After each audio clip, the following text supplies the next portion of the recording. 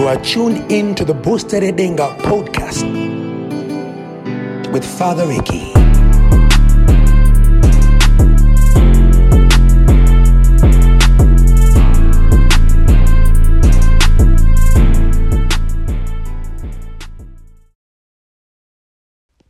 Today I want to talk about how it feels to be in the trenches.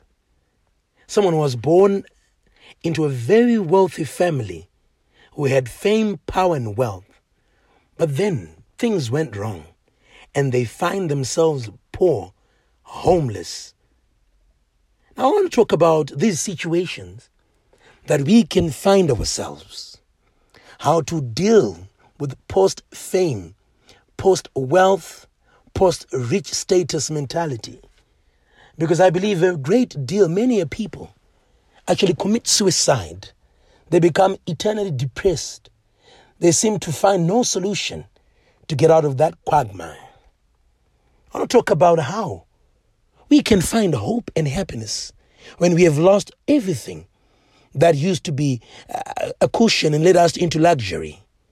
I want to talk about many people who lost their monies, who lost their wealth, who lost their financial possessions, but held it strong, and those who lost it and they died. I want to talk about what to value in our lives, what's valuable, what's meaningful, what's essential, what's important. I want to talk about the love of Jesus Christ, that it can come and help us all. Remember, he said this to the rich young fool: sell everything and follow me. Many people misunderstand this text. They think that Jesus is against rich people, which is wrong. They think that Jesus is against wealth, which is also wrong. Remember that Jesus was helped by many rich people. He had always been in conversation with Nicodemus. And that time, the status of a man like Nicodemus, he was not a poor person. Jesus was always been in contact with rich people, Matthew and Zacchaeus, whom he went to his house and dined. Remember that most expensive perfume that was used on his feet. Or you cannot buy an expensive perfume if you're poor. It's a luxury, which means that your life is set in all other respects. Then you can buy that most expensive perfume. And so he wasn't against rich people or wealth, but he was against the mentality of how we use our wealth. He was against the mentality of how much we depend upon our wealth. Remember, he also said, and when he gave a parable, that a man said, I have filled my granaries. I have everything. Let me eat and marry. Well, but then he said, you fool, what if your soul is demanded of you tomorrow? That's where we are. You were a somebody years ago. Now you're a nobody. How do you deal with that? I was reminded by my uncle when we were having a conversation that a certain minister X, he was sacked from his place of employment. So he would used to drive and go to the basement of his ministry and just park there. For a good number of weeks, he was so much in the system, so much in the custom, so much in the tradition of driving to work. And so when he was sacked, he found himself jobless and perhaps homeless. So he would drive to his workplace and just park the car and start crying in the parking lot. He committed suicide. Let us be reminded of what's important in our lives. The family members that we have, that's gold. The friends that we have, that's platinum. The relationship that we share with God, that's diamond.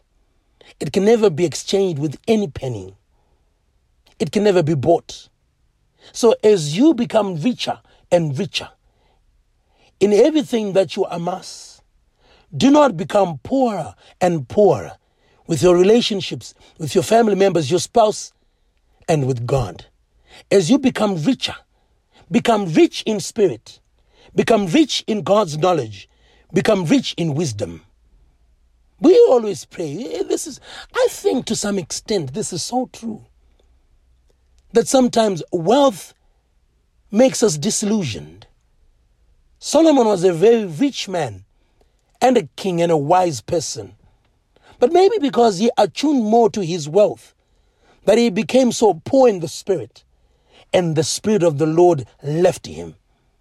Today let us be reminded of our wealth, how we use it, so that we may not be poor, so poor in the Spirit, to the extent that we miss the mark of the love of the Lord.